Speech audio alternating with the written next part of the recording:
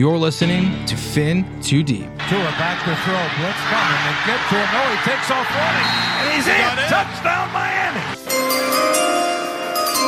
With the sixth pick in the 2021 NFL Draft, the Miami Dolphins select Jalen Waddle. Giving you unfiltered, informed, and controversial takes on the Miami Dolphins and the NFL Draft. Here's Reason and Neil.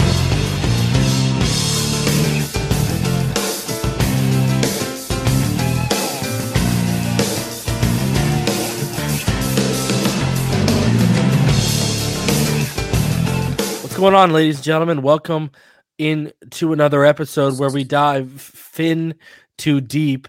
I am your host, Reason, joined as always by my other host, Neil Driscoll. Neil, coming off a loss where I know a lot of Dolphin fans put on proud faces and said, we're going to win this game, but then privately were saying, I got a bad feeling about this game. And things did not go very well. In a week where there were supposed to be some change-ups and some shifts, Jakeem Grant was traded for the same value as Stephon Gilmore to Carolina with 6th-round pick. And what I'm hearing, the internal discussions regarding the O-line is Austin Jackson to left guard, Greg Little to left tackle, and keeping Eichenberg at right tackle. So not really that much of a shift because, I don't think Jackson has the anchor or the functional strength to even play guard, but I digress. It's been a kind of tumultuous ever since the Raiders game, it's been kind of tumultuous in the Dolphins community. How are you feeling? How are you taking things in? And how do you see everything from your perspective as they're unfolding 4 weeks into the NFL season? Yeah, I think we're all very disappointed losing to Indianapolis, especially looking at the amount of injuries they were entering the game with. And, we have our injuries of our own. Obviously, our starting quarterback's not out there. But, after going to Foxborough, catching that win, being 1-0, to lose 3 in a row stings. And it's starting to feel – just being completely honest that the season's starting to slip away from us. And, we have a really tough matchup this week. If that doesn't go your way and you're 1-4, you're Tua, the quarterback that, he needs to be good. And he needs to show that he was the right pick for the Dolphins.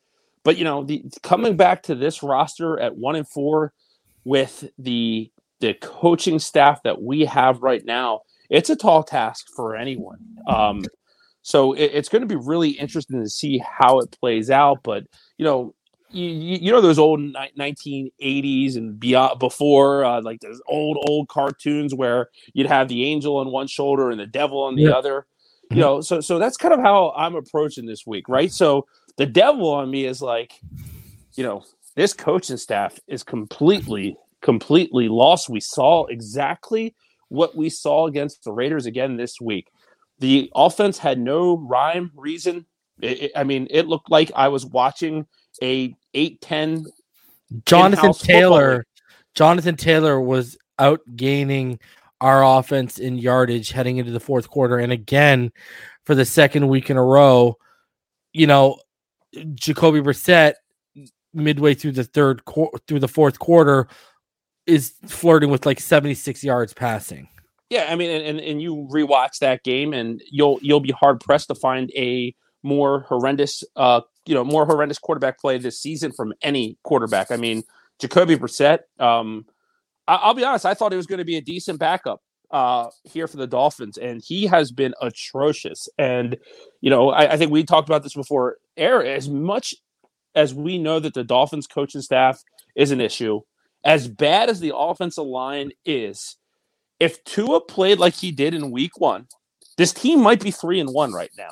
There's no certainties with anything, but it's really alarming to see just the lack of an identity on offense. Like, this isn't a prediction. This is a spoiler. This team can't run. They can't run the football. I don't know what they see with Malcolm Brown and what they see with Myles Gaskin, but Myles Gaskin makes things happen. Malcolm Brown runs right into the line of scrimmage. I want to ask you a question, Neil. Yeah. First of all, in regard to Gaskin, the guy's averaging 4.9 yards per carry. You only gave him 2 carries. You want to feature Malcolm Brown more, and I get it because he's better at pass blocker. Well, then maybe run some more 20, 21-man personnel with split backs. Have Gaskin and Brown out there so they can you're not telling what you're doing with Gaskin. But anyways, I digress.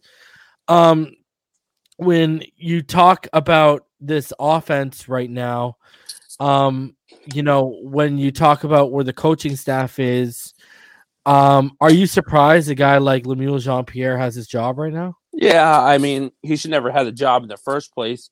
I think Brian Flores is going to be kind of loyal here.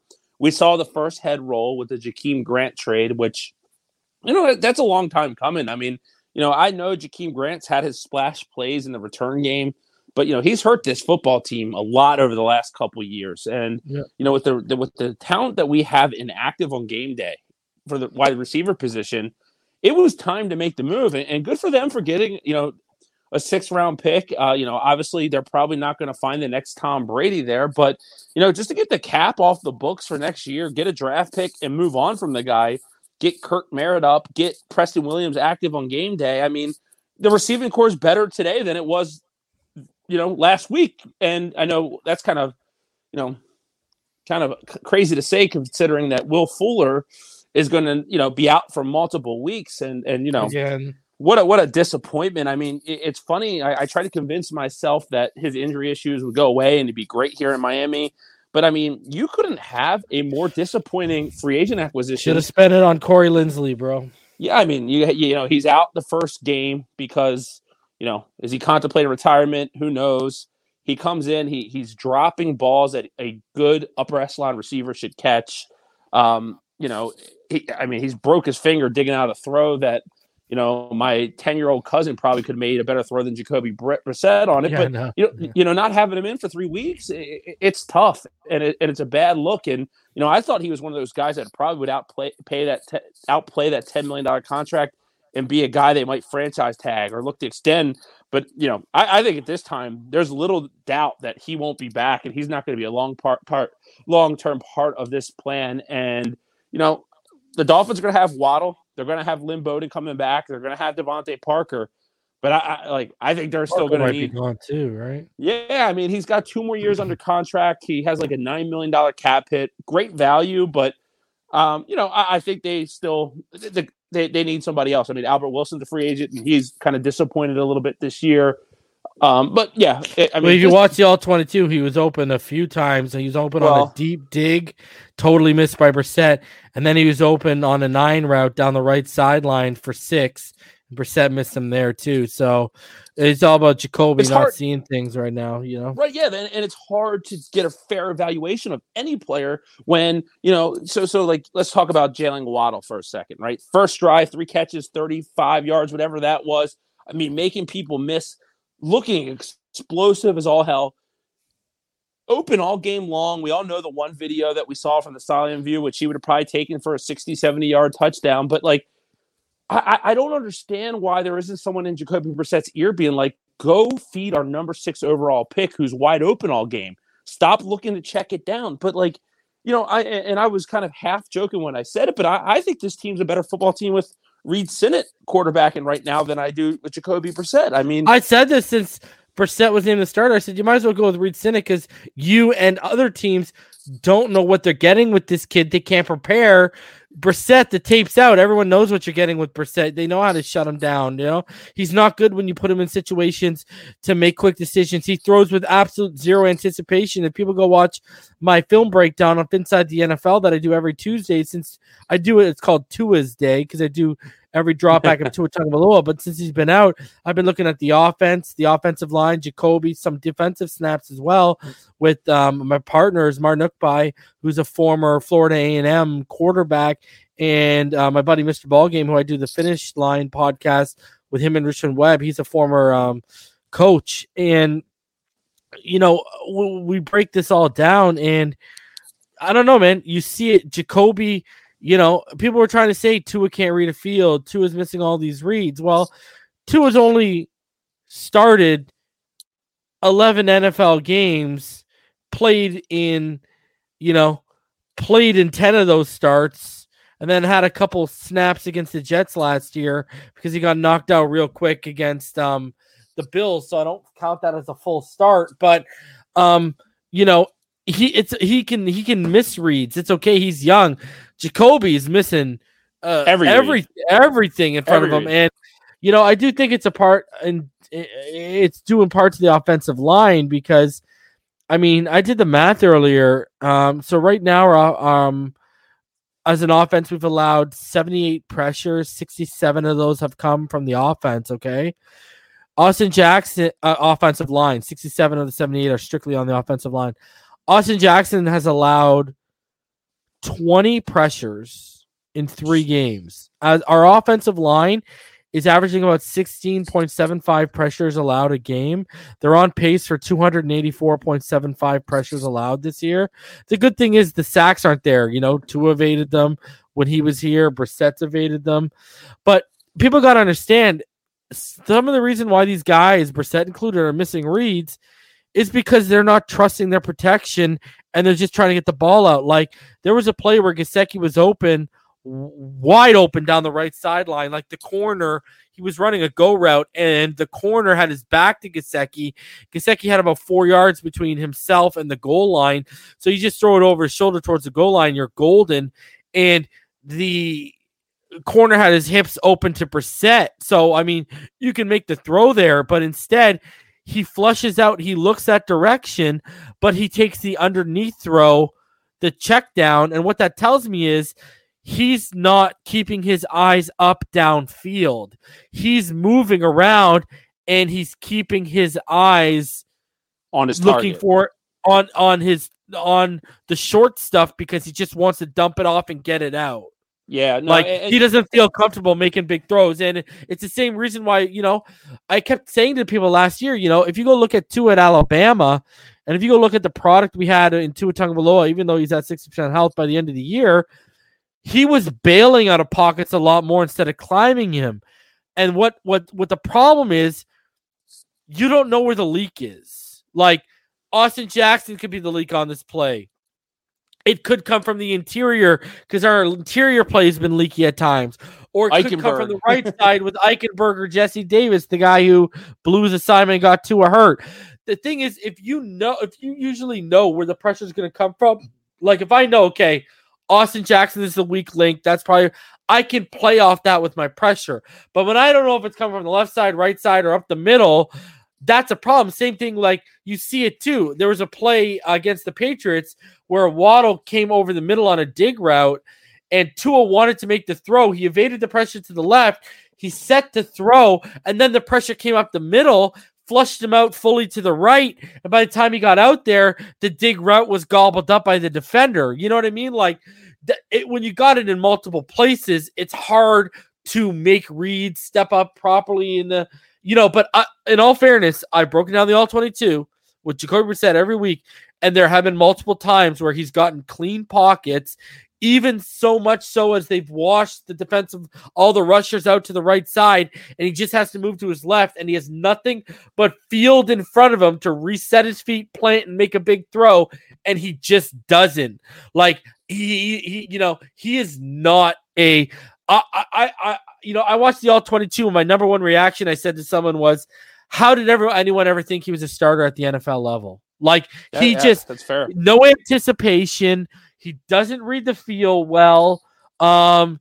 Yes, he evades pressure and extends plays, but that's literally all he does. He's not, and his arm isn't like, this guy does not have a bigger arm than Tua. I don't know what people were trying to push, but he does not have more zip, especially on intermediate passes, than Tua. Now, Tua puts a little arc, so he loses a little zip when he goes deep. But when you're talking about from the short to intermediate level, Tua has way more zip on his football than Jacoby Brissett. I ain't even trying to hear anything different. So, I look at this, but, back to Austin Jackson, I got to ask you this, Neil.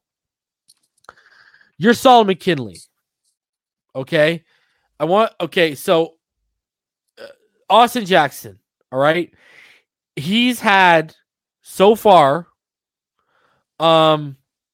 20 pressures allowed on 157 pass blocks. All right.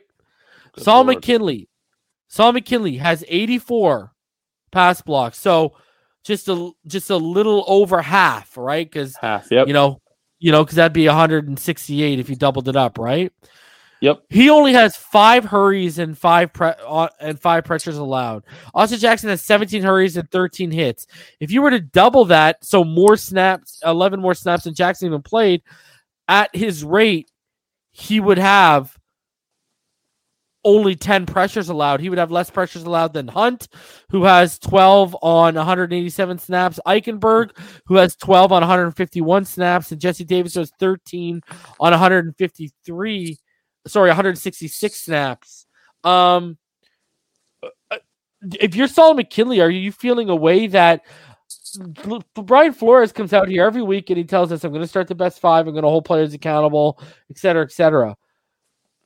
Why is Austin Jackson not being held accountable? Because here's the thing. I've seen Greg Little play.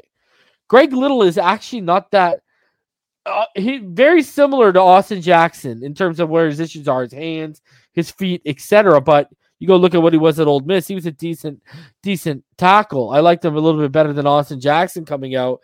I mean, what do you really have to lose here? And what kind of message are you sending when Kinley really only needs to lose weight? Like, he was working with Hunt. We saw the videos in the offseason.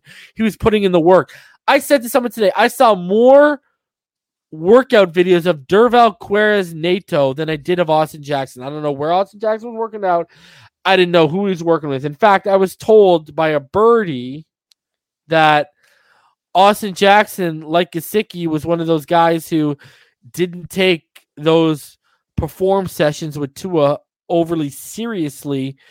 What are your how is Kinley being scapegoated when he's nowhere near the disaster Austin Jackson is? Like, Jackson needed to get fundamentally stronger in his anchor and his functional strength, and that's up to the player. The coach just can't hit the gym for you. You know what I mean? His feet have not got better. His footwork has not got better. His it's not going to. It's not going to. I know he's trash, bro. He's gonna. Yeah. Him and Noah Benogany are super busts, but he's the Noah Benogany of our offense. Let's be honest. So, if you were Kinley, I gotta ask you, Neil. If you were Kinley, how would you feel that they keep giving this guy every chance in the world, yet they're scapegoating me? It shows how bad of an organization the Miami Dolphins are right now. The reason Austin Jackson is playing because he's the 18th overall pick. The reason Solomon McKinley is not is because he's a 4th round pick. But they traded up for him. That's what I'd be saying about Kinley. I'd be like, yo, you thought enough to trade up for me, guys. Like, let's rewind to last year, Thursday Night Football against Jacksonville, because I remember vividly watching Solomon Kinley just dominate people. He was great.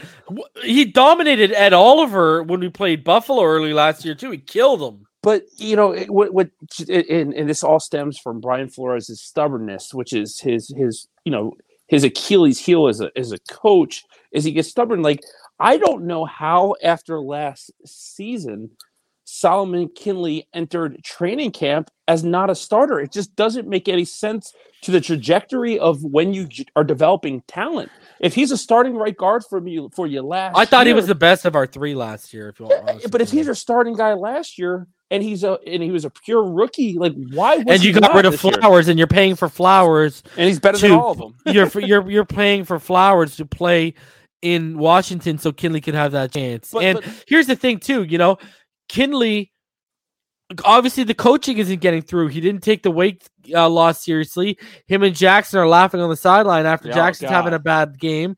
We're seeing regression in Hunt's game when it should be a smoother transition kicking inside for him. Now, Dieter's been pretty good. Like, they missed out on, Skura. I don't know if you saw Skura at left guard next to Andrew Thomas. Yep. Massive. You got Jermaine Illuminor as one of the best starting interior linemen, the only starting interior lineman in the NFL that hasn't allowed a sack and even a pressure, I believe it was. So you had these. You've shown me, okay, and this is Lemuel Jean-Pierre and company, because Lemuel Jean-Pierre showed me when he said he thought Tristan Wirfs would be an all-pro guard, and then Tristan Wirfs showed him, he can play tackle too. You showed me A, you can't evaluate prospects at the position, and B, you can't even proper evaluate veterans who are established and who the tape is out on, who you can have an even firmer evaluation of because of how long they've been in the league. You can't even properly evaluate those guys at the positions. Like, this is just an absolute disaster. And again, I know everyone wants to call for Grier's head, but this falls at Brian Flores' head. The most experienced guy he's had in his 3-year tenure is Patrick Flaherty, who had been coaching offensive line since 85, 86, I believe it was. He told you Dieter wasn't ready in 2019. You fired him after 4 training camp sessions. And in 2019, Dieter started, and along with the rest of that offensive line, was historically one of the worst offensive lines we've ever fielded, okay? And then now you got your guy, Flo. Steve Marshall was Gailey's guy last year, and I saw better play from Austin Jackson until he saw Bradley Chubb and the tape got out on him than anything you showed me on Lemuel Jean-Pierre, and I saw better play from Hunt and Kinley under Marshall than I've seen under Lemuel Jean-Pierre, and this is your guy. This was the guy you made the assistant offensive line coach and promoted, and now we're seeing the result of you surrounding yourself with a bunch of inexperienced rookie, sophomore head coaches positional coaches that are just a bunch of yes men. And I see the game that's being played. He's put himself in a position where if you got to blow this whole thing up, who are you going to fire? Who would you fire? Who would you make the interim after you fired Flores? There's no one around him. Boyer? There's no one around him. I see what you did. You ran Caldwell out of town. And now you got no one around you that challenges you in the room and challenges your position as the alpha coach. I see how this has all been positioned.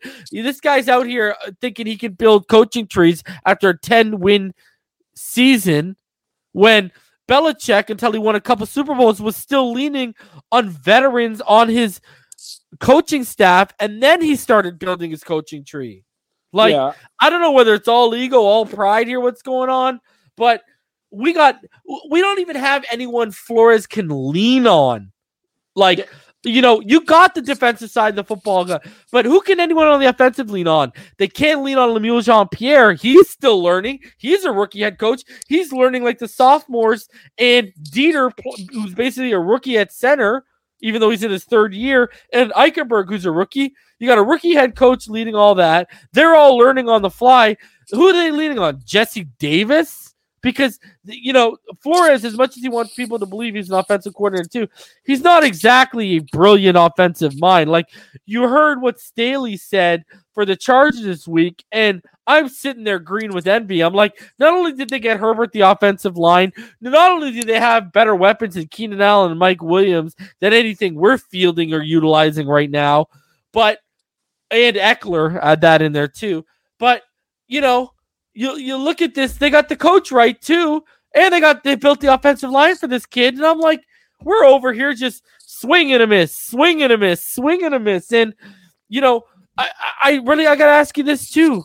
Is it a blessing in disguise that Tua got hurt and now this coaching staff, the carousel at coordinators, the carousel at offensive line coach, John Grizzard allowing these coordinators to allow Waddle to average more yards of separation per route than his average depth of target? He should be fired too for allowing that. They don't even know how to use Jalen Waddle. I can't expect them to learn how to use Tua Tagovailoa.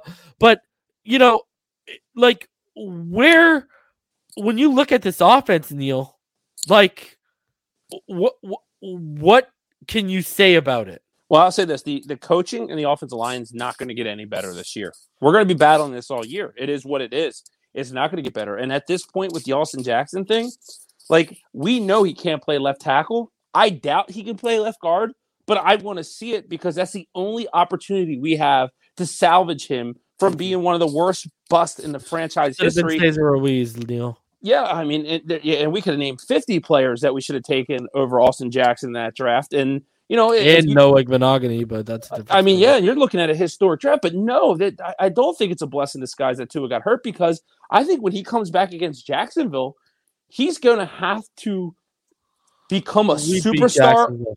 But I'm saying over the course of the season, he's going to have to become a superstar and lead this team. Yeah, but I ask if it's a blessing in disguise, because haven't you noticed in the last 2 weeks the narrative's totally gone off Tua, and everyone's like, oh my God, Tua isn't the problem here, when we've been telling people the whole time it's the offensive line and the coaching, prepare yourself? Well, maybe from that perspective, but at the end of the day, if this team doesn't get in the playoffs, I don't think Tua is their quarterback next year. And I don't think Chris Greer's here. I think that they're going to be the scapegoats. I think Flores is going to be the guy who gets on thin ice, but is probably brought back. Do you really think they're going to – okay, let me ask you this.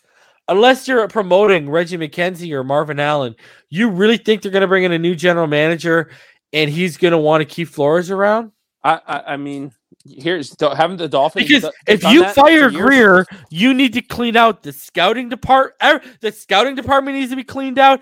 Everything needs to be cleaned out. No soft reboot where you promote someone within. We need new drafting philosophies and fundamentals. The power move is to clean everyone, including the coaching staff, back the Brinks truck up to Ozzie Newsome and say, yeah, but they don't do that. Do you need, they won't do that. They haven't done that in 20 years. I mean, they've kept deadbeat coach after deadbeat coach, Cam Cameron, Joe Philbin. They've kept scouts. Greer's been part of the organization. They're not, Hey, I don't. Gates got fired after 3 years and he made the playoffs. Yeah, I mean, I hope that we see Tua come back and lead this team, but with the coaching the way it is, unfortunately, I think it's going to be hard for Tua to reach his potential here. I think we've already failed him. We talked about that over the last couple of weeks. So, I mean, for Dolphin fans, the best story that could be ever told, the happy ending, would be Tua gets on a tear, wins 8 or 9 of these games, and the Dolphins are a playoff team. The reality and likelihood is that this is going to be a 500 team at best.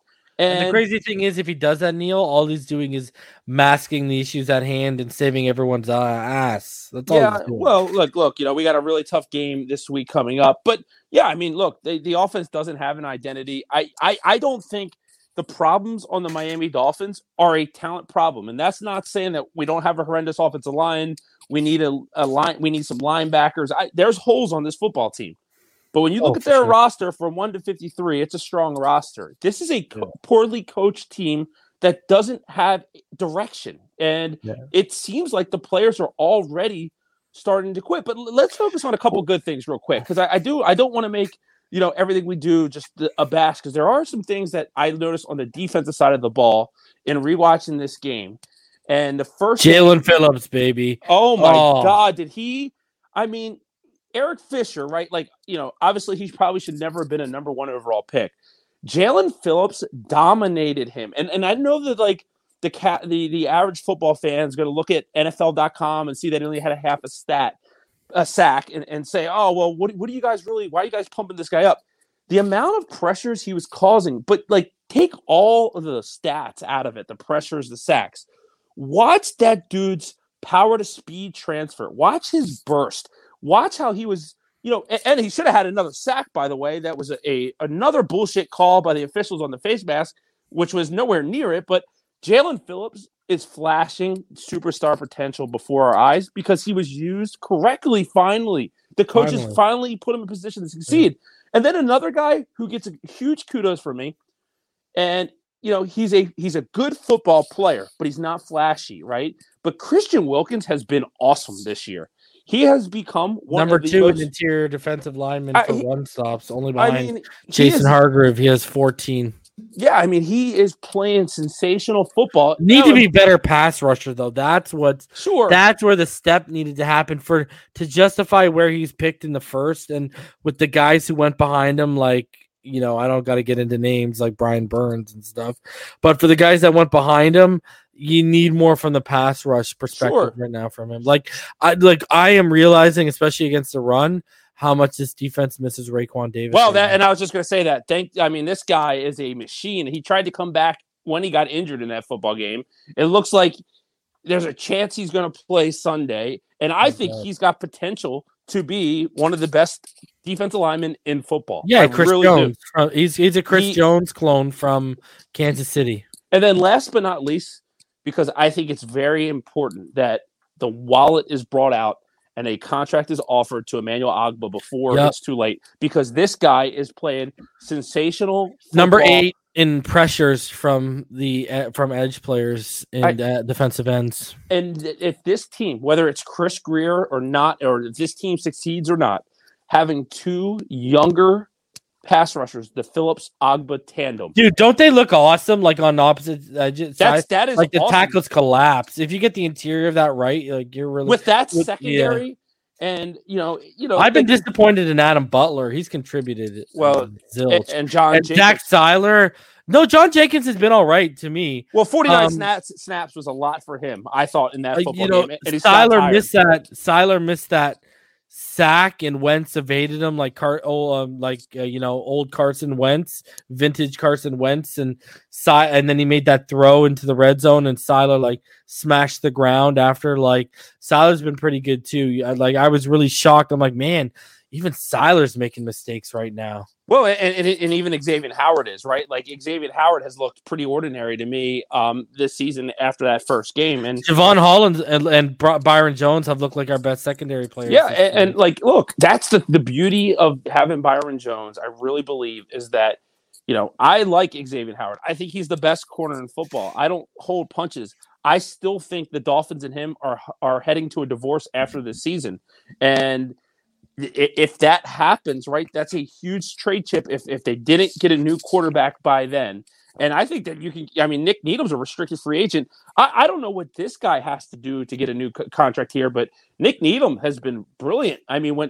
Versus Justin Coleman, it shouldn't even be a topic of conversation. So, honestly, the defense is probably going to get better as this season gets along. They're going to get healthier. Landon Roberts is a fun football player. I love how he missiles to the football, but he's a very limited player in terms of some of the other things he can do. Jerome Baker continues to be the worst player on the starting defense. I know. Remember how much flack I got for not liking the contract on Twitter and all the people that came from me, bro? Yeah, I do. But one thing I'll say is I don't even understand, because he's never been a good obviously box linebacker, but they're not even giving him blitzes. They're not even letting him utilize his strengths after paying him, which just makes absolutely no sense to me. So, but the defense is going to get better as the season gets along.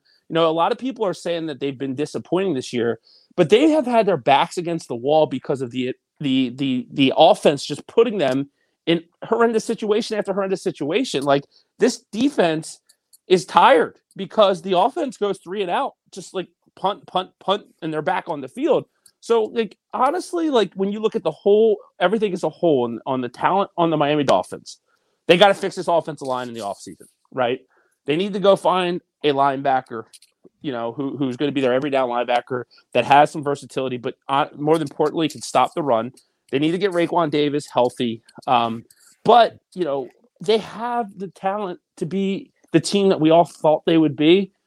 My biggest fear is that they don't have the coaching staff to elevate that talent to be the team we want them to be. And so far, we're seeing that. And my opinion has changed on a lot of things, Miami Dolphins. The coaching staff, it's a big problem. I think I picked 11-6 and the playoffs for the Dolphins. I don't see them winning 11 games, and I don't see the playoffs. And I hope I'm wrong. But there's just it's an interesting situation just because the wheels have fallen off so fast, and the team needs a win so bad. And Tua's injury just has put them in a position where you're not going to win football games with Jacoby Brissett. We talked maybe they could win 1 or 2 of these 3 games. We'll get to our picks on the Tampa game. They're going to be 0-3 with Jacoby Brissett at the helm. Now, good news is that Tua looks ready to come back against Jacksonville. That's a game where he should feast. He should have a big game. He should, make his return. And I want him to have one of those games where he throws 300 yards, 3 or 4 touchdowns. Tua needs to start piling up some of those. And we need to start seeing that superstar potential. All the other stuff won't go away. The Deshaun Watson, the Justin Herbert, all the talks that are on Twitter, right? They won't go away until Tua shows that superstar quality. He has it in him. He definitely has some challenges in Miami with the offensive line. But I'll tell you what, it kind of sucks to admit this. I'm kind of overlooking this Tampa Bay game because I'm not excited about it because I think it's a horrendous matchup. You just want to get to Jacksonville. I can't wait for 9:30 and 2 Sundays. Let me ask you though, like about this Buck game. Sure. You mentioned it earlier. You alluded to it with quitting. If they get blown out and you don't see much dog in this fight, should Dolphin fans be worried that Brian Flores is losing the locker room? I think I saw that in the fourth quarter against Indianapolis. If I'm being honest, I think the team started to show that they kind of didn't believe what's going on. I think more and more is going to start coming out and leaking about some of that discontent. I do think that there's. I mean, look, we'll start the season 1-4, especially when you start the season with a win on the road against your division rival, who's been, the best franchise in sports for the last few decades, and then the wheels just fall off. But it's just not the record, right? It's how they're losing. Like if you, me, you, everyone on Twitter, all the national media and the talking heads that are on TV notice what's wrong with the Miami Dolphins, you got to know that the players do as well. And they're talking behind the scenes. Like look at one player we haven't mentioned, and I'm just going to rewind kind of back to the Colts game, is Devontae Parker and his performance last week, which was, I know he had those big splash catches, right? But he dropped a lot of, easy receptions as well. But to me, it looked like he was playing mad because he's like, just give me a damn chance, right? Like Mike Gesicki coming on in the fourth quarter. Like, I think the offense has already lost faith in this coaching staff because they know they have talent. They've seen it all off season. They've all worked together. They were gelling together. And now, like, when it comes to game day, it just seems predictable, and we've gotten off the hot starts and then just slowly faded. And that's a sign that the coaches, there's something that's missing there. So yeah, I think that's a serious problem. And Stephen Ross has been very loyal, and I hope that whatever happens this season, that Stephen Ross just makes the right moves, right? Like, and if that's firing Brian Flores and Chris Grier, we got to see how the season plays out. There's a lot of wood to chop here, right? But with that said, like, don't be loyal to a fault where next season's already in question because the same things are going to happen, right? Like, there's changes needed, and we all know that. And I like Stephen Ross as an owner. I got to be honest. Like, even though the team hasn't been successful, it's not for his lack of trying, right? Like, he's thrown money, millions and millions of stadiums, players, guaranteed contracts. He's just followed the advice of the wrong people. But he's followed. And then the only good piece of advice Tannenbaum ever gave was he had already left the organization when he said he would take Herbert. Yeah, and look, and that conversation, is one that's going to always be around. And here's the thing: is, man, we in this world, both Herbert and Tua both can be good, and so can Burrow. Oh, you wouldn't be. Herbert would not be, or Burrow would not be with the. Well, Burrow, I think Tua is better. Already shown he's better than Herbert. I think Tua has already shown he's better than Burrow, but Herbert wouldn't be what he is right now if he was in Miami. Neither one of those guys would be. They would be having problems developing in Miami. I truly believe that. And I don't even doubt that for a single solitary second. I mean, we've talked about how they've failed Tua. What's to make you think they wouldn't have failed Herbert or Burrow? I mean, go look at the moves that Herbert got made for him by the Chargers this offseason. I mean, they went out and they drafted Rashawn Slater when he fell to them. We had Panay. What a player, huh? What a player. They went out and they spent the money that I wanted us to spend on Corey Linsley. We spent that money instead on Will Fuller, and how's that working out? So you look at, year one, Pep, Herbert was learning under the tutelage of a guy like Pep Hamilton. You know what I mean? We have not brought in anyone near a Pep Hamilton status since Flores has been here, let alone since Tua has been here in the 3 years. I just don't think. I mean, look at the moves, even with Riley Reif and the draft moves they made on the interior. the Bengals had done a better job at getting their offensive line right than we have. Oh, yeah. And both those teams, the Bengals and the Chargers, have put their young quarterbacks in position to succeed. Yeah. I mean, and that's what you're supposed to do. And I'll just say this, too, because like I do want to give some credit to Chris Greer and them. They did try and spend high resources on draft picks, right? Like Robert Hunt and Austin Jackson. The problem is that they just did such a poor job of evaluating the talent that like it had no chance of actually working. Yeah. So, we're heading into this game against Tampa Bay. Tampa Bay is the number one rushing defense in the NFL, allowing 47.5 yards per game. We're the 28th run in the NFL, averaging 78.3 yards offensively. Tampa Bay's offense averaging 411 yards per game, 9th best. They're averaging 327.5 yards passing, which is 1st best. They're averaging 30.5 points per game, which is 5th best. The Dolphins are only averaging 15.5 points per game, which is 31st best. And here's a big key thing. The Tampa Bay Buccaneers are 8th in the NFL at converting third downs, converting at a clip of 43.6. Well, the Dolphins defense, the same defense that was the 1st in the NFL on third down percentage last year, they're 31st in the NFL right now, allowing 54.2% conversion rate. Tom Brady has already thrown for over 1,300 yards, 10 touchdowns. Ronald Jones isn't exactly letting it up. We know Needham's got to be at the top of his game if he's going to be in the slot against Antonio Brown. Byron Jones is back, so him and X can take good care of Godwin and Mike Evans. No Gronk this week, so that means Antonio Brown will be getting more of Gronk's snaps. That's my concern right there. There's my concern. Yeah. So, what do you think? What do you think about this matchup heading in, and where do you see it going score wise? Yeah, when you're a 1-3 team, you need to win. Having the reigning Super Bowl champs with Tom Brady going on the road to face them isn't ideal, right? But I do think that from a defensive standpoint, we actually match up with them okay, right? Like Xavier Howard, Mike Evans, Godwin, Byron Jones, and I know Jones practiced today, and I hope he kind of continues on that trajectory to play on Sunday.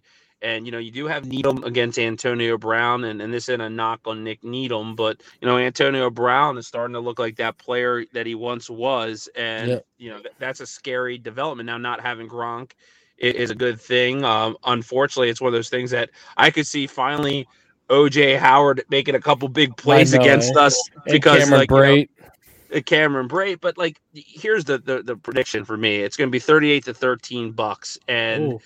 So I'm talking like this gets to be close, but what I can't do is ignore the offense. I don't think the offense. I think Devin White and Levante David and Joe Vita Tryon and Vita Vea. I think that if we thought that Jacoby Brissett was panicked and scared against Indianapolis, I mean, he's going to turn the ball over. I mean, I know their secondary is depleted. Shaq Barrett's top 10 in pressures right now.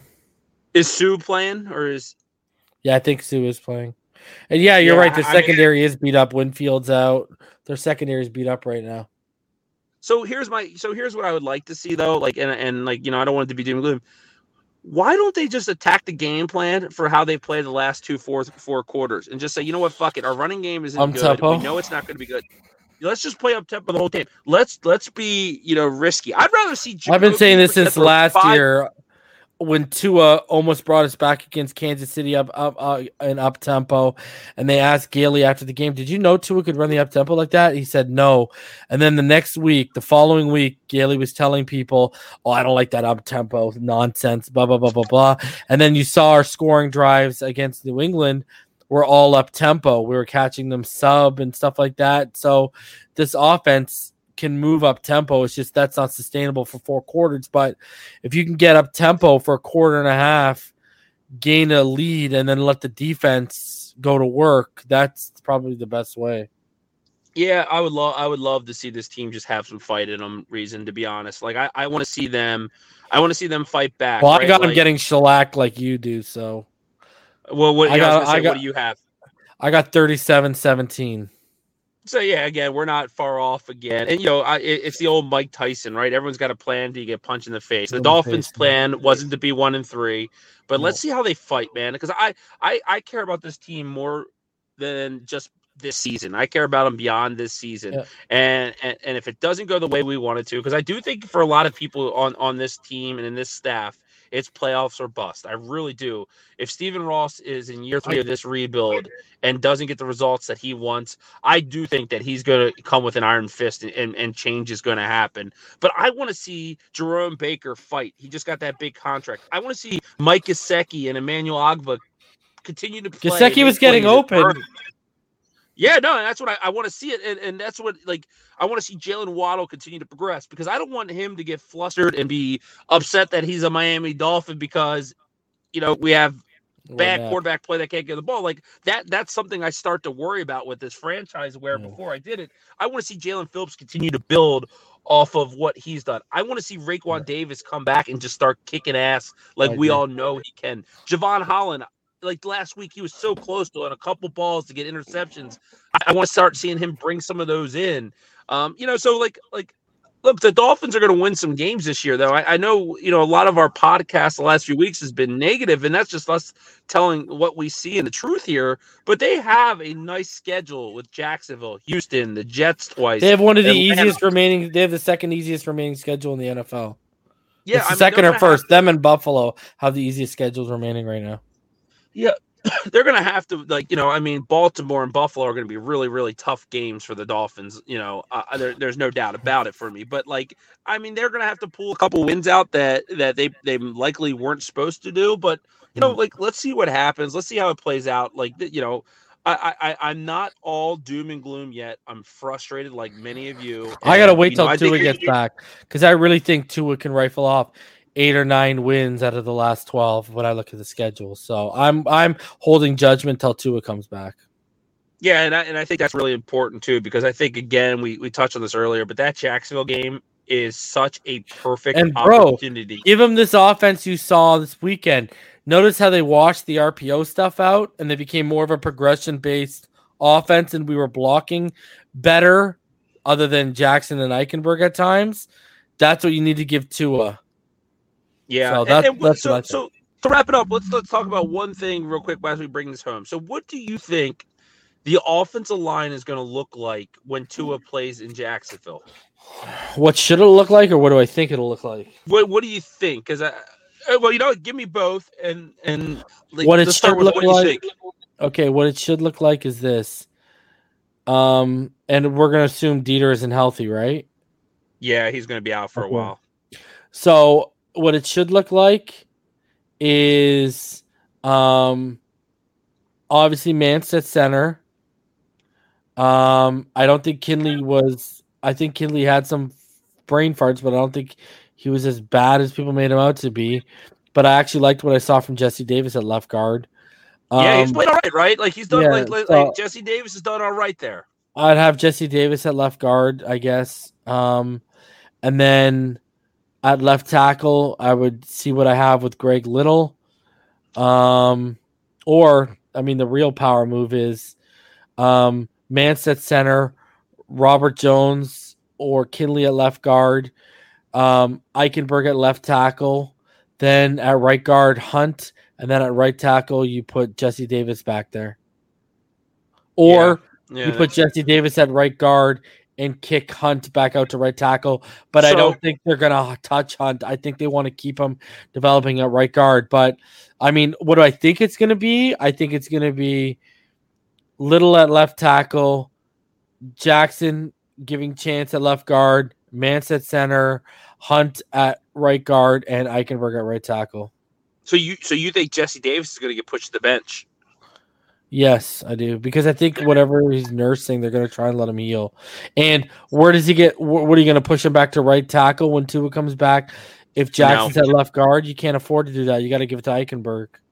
Yeah, I'm telling you, I'm pretty nervous about any of the shakeups, and the route I'd probably go.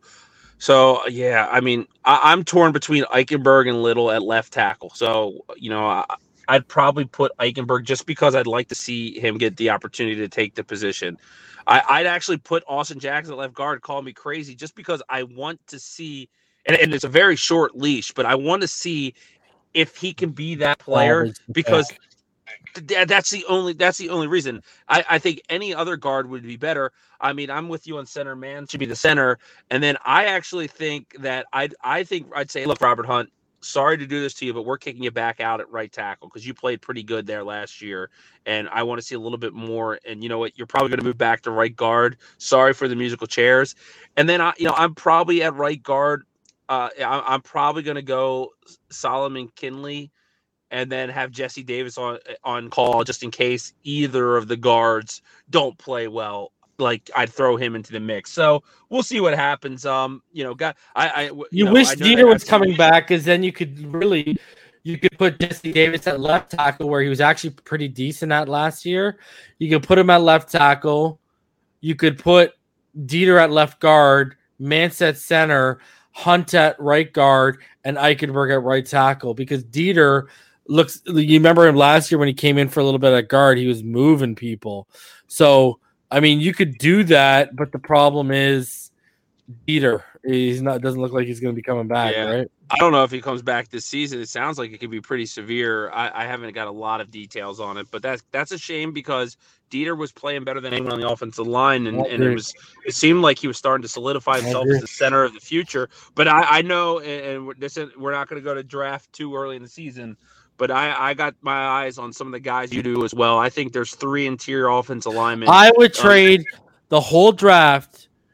Okay, well, 3 players, but okay, I would trade the whole draft to make sure I could come out with Kayvon Thibodeau, Evan Neal, and Tyler Linderbaum. But I would trade basically the whole draft if you could guarantee me Evan Neal and Tyler Linderbaum as well.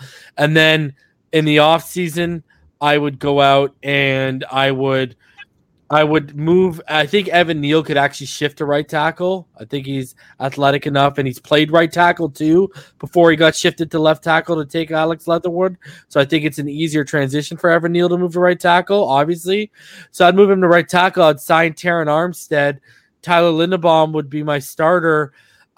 Starting center. I'd keep Hunt at right guard, and I would go sign a veteran left guard as well. So the left guard and left tackle would be vets. My center would be a rookie. My right guard would be a third-year player, and my right tackle would be a rookie. But Evan Neal, unlike Eichenberg or Penei Sewell, actually has right tackle reps in the SEC. Yeah, I think it's going to be tough for us to get Evan Neal, because I actually think that, like, if Jacksonville ends up with the number 1 overall pick, I think that's their pick. Oh, that's what they're taking, yeah.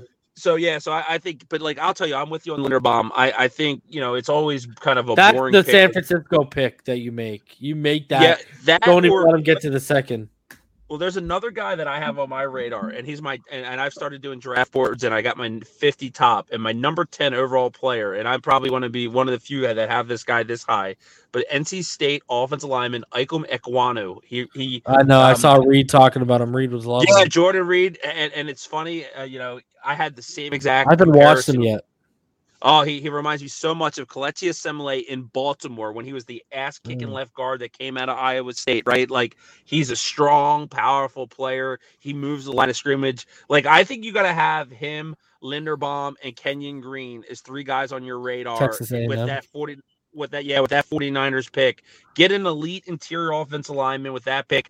Get Terron Armstead. And you know what? Another guy that, like, if Armstead doesn't come to fruition, maybe the Saints find a way to salary cap him. I know there's a jury that's out on him, but a young guy who's played pretty well this year has been Cam Robinson in Jacksonville. So, I mean, I don't think he'll cost as much as Armstead, but like, see, I'm already doing what we shouldn't do, right? We should go out and move the Brinks truck to get Terron Armstead. But no, like, I think we are getting closer to that time where, and this isn't just because of the Dolphins play, but, we're getting into the NFL draft season now, right? Like, we're starting to see, the board shake out. So I think. See, I wanted to ask you this before we get out of here. Do you think, even with a new GM and coach, Tua would get another year because of how underwhelmed a lot of people are by this quarterback draft class? I mean, I'm going to stick to what I said last week, and this isn't my decision. This is what I think is going to happen. I still, and it's been a quiet week on the front, and we know all the rumors that exist. I think Stephen Ross, if this team doesn't win, I think he didn't get good news from Goodell. I think it would have happened because they were together all weekend for the Shula thing. I don't think he got good news. Yeah, and maybe that I don't know, and it's been. I haven't checked into it. That's just an assumption. But I see it. I think that I don't know the answers to your question, but I would say that I would lean to the side that I think Stephen Ross would try to make a splash, and it doesn't have to. What Looking For reported, right? You saw what Looking For reported tonight, right? No, I did not. That industry insiders and executives are believing that the Saints might emerge as a front runner for Deshaun Watson. Well, I'll tell and you what that tells me is they're gonna let Armstead walk, kick Ramczyk back to left tackle where he played in college, and then they'll probably trade a Cameron Jordan in the package, because if you remember when they were talking about players, from what we understand, they want defensive players because the names that kept popping up are Xavier Howard and Christian Wilkins. So Christian Wilkins. They could turn around and they could offer Cam Jordan for cap alleviation, and then they offer a bunch of draft picks. So it'll be interesting to see how it works out. It will be. And look, I don't think any of us know how it's going to pan out with Tua for the rest of the year. I know we're all hopeful and we hope to see what we want. But, the reality is if he does come back and he does play, his play struggles and he can't overcome the issues that are in front of him, I'll be completely honest. I'm Tua's biggest fan. But if he doesn't end this season on a strong note, I actually believe that it might be time to start investigating finding a superstar at the position, because I get to a point where, what's the window of this football team when the best players are Xavier Howard, who's but you want to win with those guys and the defense you're building on a cheap quarterback deal when you got to pay that guy $40 million. Think of if you clear up a certain amount of guys this offseason, you could actually have around $110 million. Free agency, and you trade for Watson, you're knocking 40 off the top of that. Yeah, you definitely are. So it's going to be now. If Tua approves, he can now think of what you can do with all that money if Tua approves on the guy. Well, there's no point for me to trade Tua for anyone because the second round I could buy him an offensive line, bro. I could buy him. Yeah. I think even if you got a Rodgers or a Watson, right? Let's just use those as the names that everyone's talking about. I could buy him an offensive line in Devontae Adams this offseason. Yeah, I'm with you. And that cap is – but that's the thing. Here's the one thing that's – you got to be optimistic as a Dolphins fan, and we know we worry about getting them right. But when you look at the draft capital this team has over the next 2 years in the cap space, again, it's pretty – amazing that they're in such a good position again. And then the thing is, the catch-22 no one's talking about. All these people that want Watson or whatever are the same people yelling fire Greer and not Flores. But you fire Greer, you think that new guy's coming in and trading for Watson, or do you think he wants to use that capital over the next 2 years? He ain't trading for Watson, bud. He's coming in and they're building this team. He's going to find his coach. And then if Tua ain't the guy that after their evaluation, whether that's just based off the tape or they give him a year, then they're going to want to go, because Tua can actually buy them more shelf life to get things stabilized, because that's not their guy that attached to the hip. Flores and Greer, whether Flores wanted Herbert or not, have attached themselves to Tua's hip, and I don't mean that in a funny way by any stretch of the imagination. They've attached him to his hip. He goes down, they go down. Well, with a new GM, Tua, because he's not your guy, you could buy a year or two by giving him a chance, and then you go get your guy. And I mean, that's what people aren't talking enough about this, that, it might end up where Tua outlasts these guys just because this draft class isn't that great. And if you don't get Watson by the deadline, he could be indicted and put on the exempt list, or when you hit the offseason, more potential suitors that he would be interested in, instead of sitting around on his hands, could emerge that intrigue him, and now you're in a bidding war. And a new GM, like I said, a new GM, if they're brought in, they're not going to take no one's, you know this. No experienced guy you can trust is going to take the job on the mandate. You have to trade for Deshaun Watson. And they're going to want to use those 3 first-round picks over the next 2 years to start putting their thumbprint on the roster. Here's a question for you, man, that I always wondered. Do you remember many years back when Marino got put in that figurehead position and then a few days later he declined? Do you think could you ever envision, because Stephen Ross, I think Dan Marino is one of the people that he trusts most. Could you ever envision a situation where he's like the John Elway in Denver here in Miami? I don't think Marino wants it. Yeah, I don't know if he does either, but I'd be interested to see that because he wanted Herbert. From everything I've understand, Marino wanted Herbert. And I was just gonna say that, it's interesting to see how that would play out. I would love it, to be honest, personally, if even just because it's Dan Marino back in the helm at the Miami Dolphins, I'd be all for it. I love the guy. We gotta go out there and find an actual legitimate. That's why I love Ed Dodds from Indianapolis, the assistant GM. He's considered one of the better scouting executives. He's the one who scouted and made the call for Quentin Nelson. We got to get a guy like that, or like I said, back the Brinks truck up to Ozzie Newsome and say, what do you need to take over? I'll tell you this. I did some digging for us here in Baltimore on the Ozzie Newsome thing, and I can tell you it ain't going to happen. Yeah, he's not coming out of retirement, eh? He has no interest. He has no interest in doing so. It seemed like he had a pretty heavy convincing from Steve Bisciotti here in Baltimore to stay on a little longer. He still helps with the team. He's close with Eric DaCosta. It's not happening for the Dolphins. I'm with you. I like Stephen Ross is the kind of guy that could open up the checkbook, but I don't think Ozzie Newsome needs the money right now. And you think Ross goes after Harbaugh if they get rid of Flores? Which one? Michigan Harbaugh? Yeah. I don't know. Honestly, you remember Ravens Harbaugh. We tried to there was talks about us trying to buy out his contract with the Ravens when he wasn't signing when he hadn't signed the extension yet. Do you remember that? Oh yeah, Lamar Jackson saved John Harbaugh in Baltimore. I really truly believe that. I think he was heading for a divorce, and then the Ravens had that season with Lamar when Lamar was the MVP, and look, John Harbaugh is the guy that I would want. I would take either Harbaugh, to be honest, but John Harbaugh is a good coach, and he's stubborn too, and he's chased big name talents. I mean, he was responsible for Ed Reed leaving in Baltimore and things like that, right? So, some of these coaches are stubborn, but he's a good damn football coach. He deals with a lot of talent. They're an ideal front office, though. We're so far away from something like that, man. We just need to figure out what we're gonna do, what our identity as a franchise. Let me ask you this before we get out of here, because man, this is what happens when you get two good football minds talking football. I posed this, and I'm gonna pose this to you. I posed this on Finside the NFL earlier this week. How can you expect us to establish an identity when we're trying to steal someone else's? In the sense of, stop with this Patriots 2.0. You will never replicate what the Patriots did. I'm sorry. They were a dynasty. Those happened once in a lifetime. Patricia failed doing it. McDaniels, when he went on his own field, doing it. Sorry, Flores, you're not the same. Get your mindset. Stand on your own 2 feet. The reason why we will never have an identity is because you're trying to be too much like what is in New England. And the problem with that is, at best, you can just be a ripoff.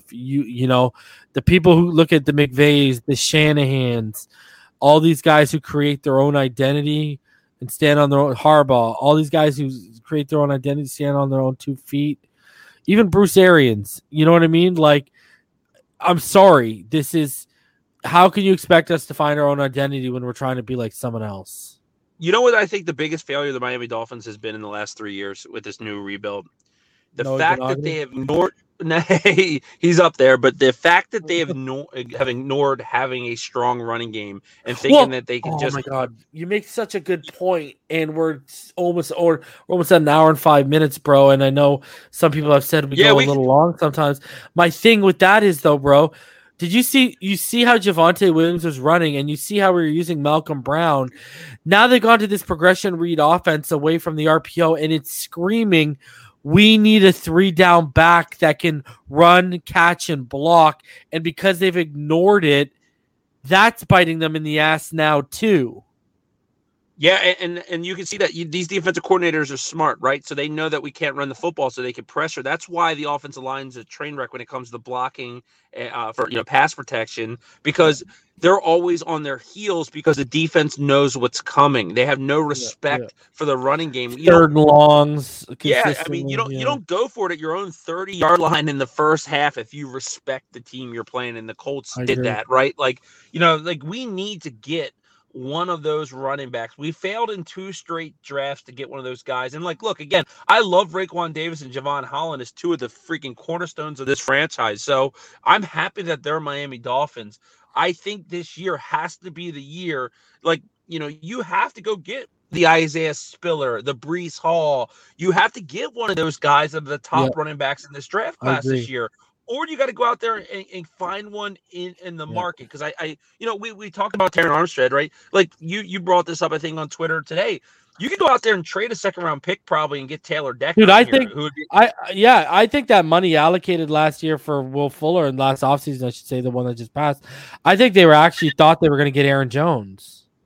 I thought they were going to get the guy, but Taylor Decker. I said to someone today, man, I would start with a 3rd and a conditional 5th that turns into a 7th based on either playing performance or playing time. Yeah, start from there. Yeah, I mean, if you work up and you got to give up a 2nd, I don't think you got to give up a 1st for Taylor Decker. And you played don't over have to. everything we have right now, and then you don't have to spend all that money on Armstead, and you can focus on trying to shore up either a right tackle or a center or a guard or 2 of the 3 in free agency, so you're not as stressed come draft day, and you can be more, you can be more loose with your picks in terms of, I could take a running back here because I signed a guard or I signed center, so I don't need Linderbaum. You know what I mean? Yeah, well, and I think that the key for the Miami Dolphins, and we don't want to make this about the offseason, but you have to go out and get an established veteran, Decker or Armstead. There are 2 names that jumped to my head, and draft another person in the 1st round. Add those people to Robert Hunt, Liam Eichenberg, and Michael Dieter, and you it's not going to be like the Dallas Cowboys with Larry Allen and Eric Williams, but you're heading in the right direction, because right now I see 1, maybe 2 competent players on the line. If you make that 3 or 4, you don't need to have 5 All-Pros. You could have a guy who's kind of the weak link. The problem with us is it's like a weak link next to a weak link, and we have no chance. And the mental aptitude of the young players with poor coaching, it's obvious. So yeah, man, it's going to be, honestly, like you said, they got a bankroll to spend, but hey, we're 9 days away from Tua returning to this football team. We got to stomach one more week of Jacoby Brissett. I can't wait for Tua to come back. Win, lose, or draw, that's our quarterback right now. That's the guy I'm pulling for. I want that guy to prove me wrong right now, where I stand, that I think that he might not be the quarterback next year. I want him to prove everybody wrong. And if there's a guy that can do it in this league, it's a guy that his first freaking game he ever played was on a national stage, win a national title. The guy who's overcome these injuries.